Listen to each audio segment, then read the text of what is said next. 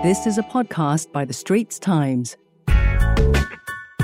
Hi, I'm ST Assistant Sports Editor Rohit Brijnath, and on this podcast episode of ST Sports Talk, I welcome the legendary sailor Ben Ainslie, who chats with me about pressure, his love for sailing, and the fear of losing. Ben has won 5 successive Olympic medals from 1996 to 2012, 4 of them gold.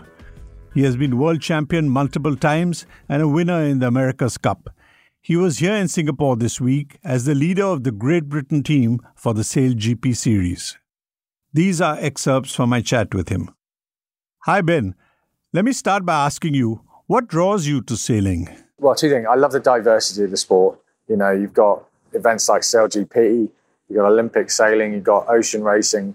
So whatever you are into, there's so many different challenges. And also I just love the nature of the sport, you know, being out on the water, listening to the water rippling under the hull of the boat, the sense of freedom that you get when you're sailing. You know, I'll never forget the first time I sailed a dinghy on my own. I was about 8 years old and I went out in an Optimus sailing dinghy on my own. You know, it's a little bit like when you learn to drive a car for the first time and no one's telling you what to do.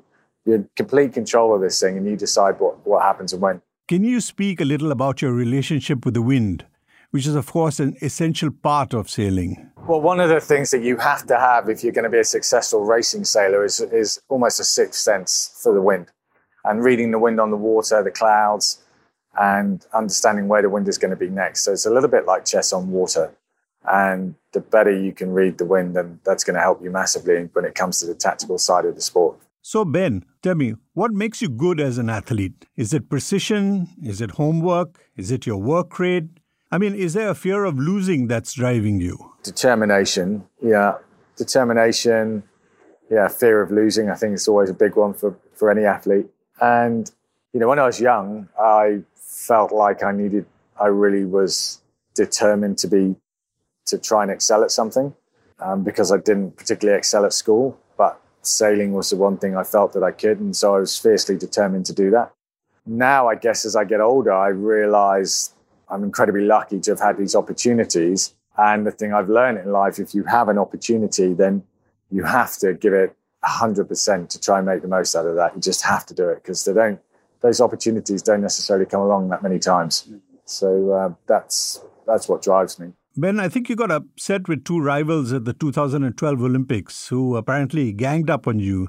And you said they made a mistake because I'm angry and you don't want to get me angry. So I don't want to revisit that incident, but I want to ask you whether you like being provoked. Some athletes actually like being provoked because it then releases something in them. I think at certain stages in my career, I've needed someone to fight against, like you say, a spark to ignite, to say, I'm going to fight back against that and I'm going to work harder and I'm not going to be beaten. And a couple of times in my career, I've had to use that. I've had to use a competitor or something else as a challenge. And that's most of the time it's worked, not always.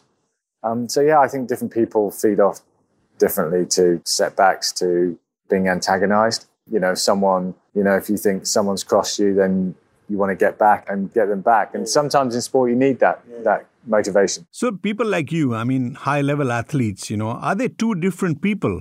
I mean, one in the middle of competition, and a totally different person away from the arena? I think absolutely. I probably still have 2 personalities. One personality when I'm racing, another personality when I'm on land. When I was a youngster, the split was huge. I was very, very shy on the land. I wasn't good at interacting. I was a real introvert.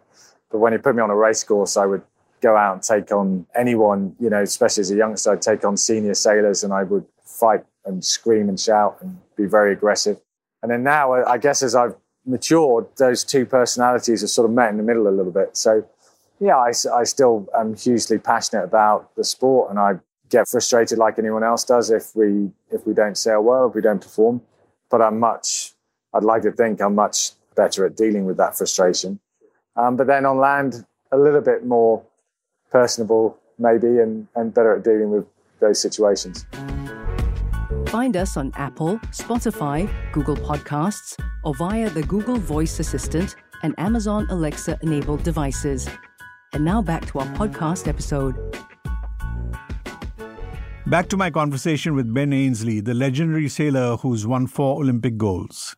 Ben, you mentioned this fear of losing. So can you explain it a little bit? Well, I think it's multifaceted sensation. I mean, it's the sort of pain of not achieving what you want to achieve. You put a lot of hard work and effort into something, and you really want to achieve that. I guess all sports people have a bit of an ego. So you don't like losing to anybody, and that always frustrates you.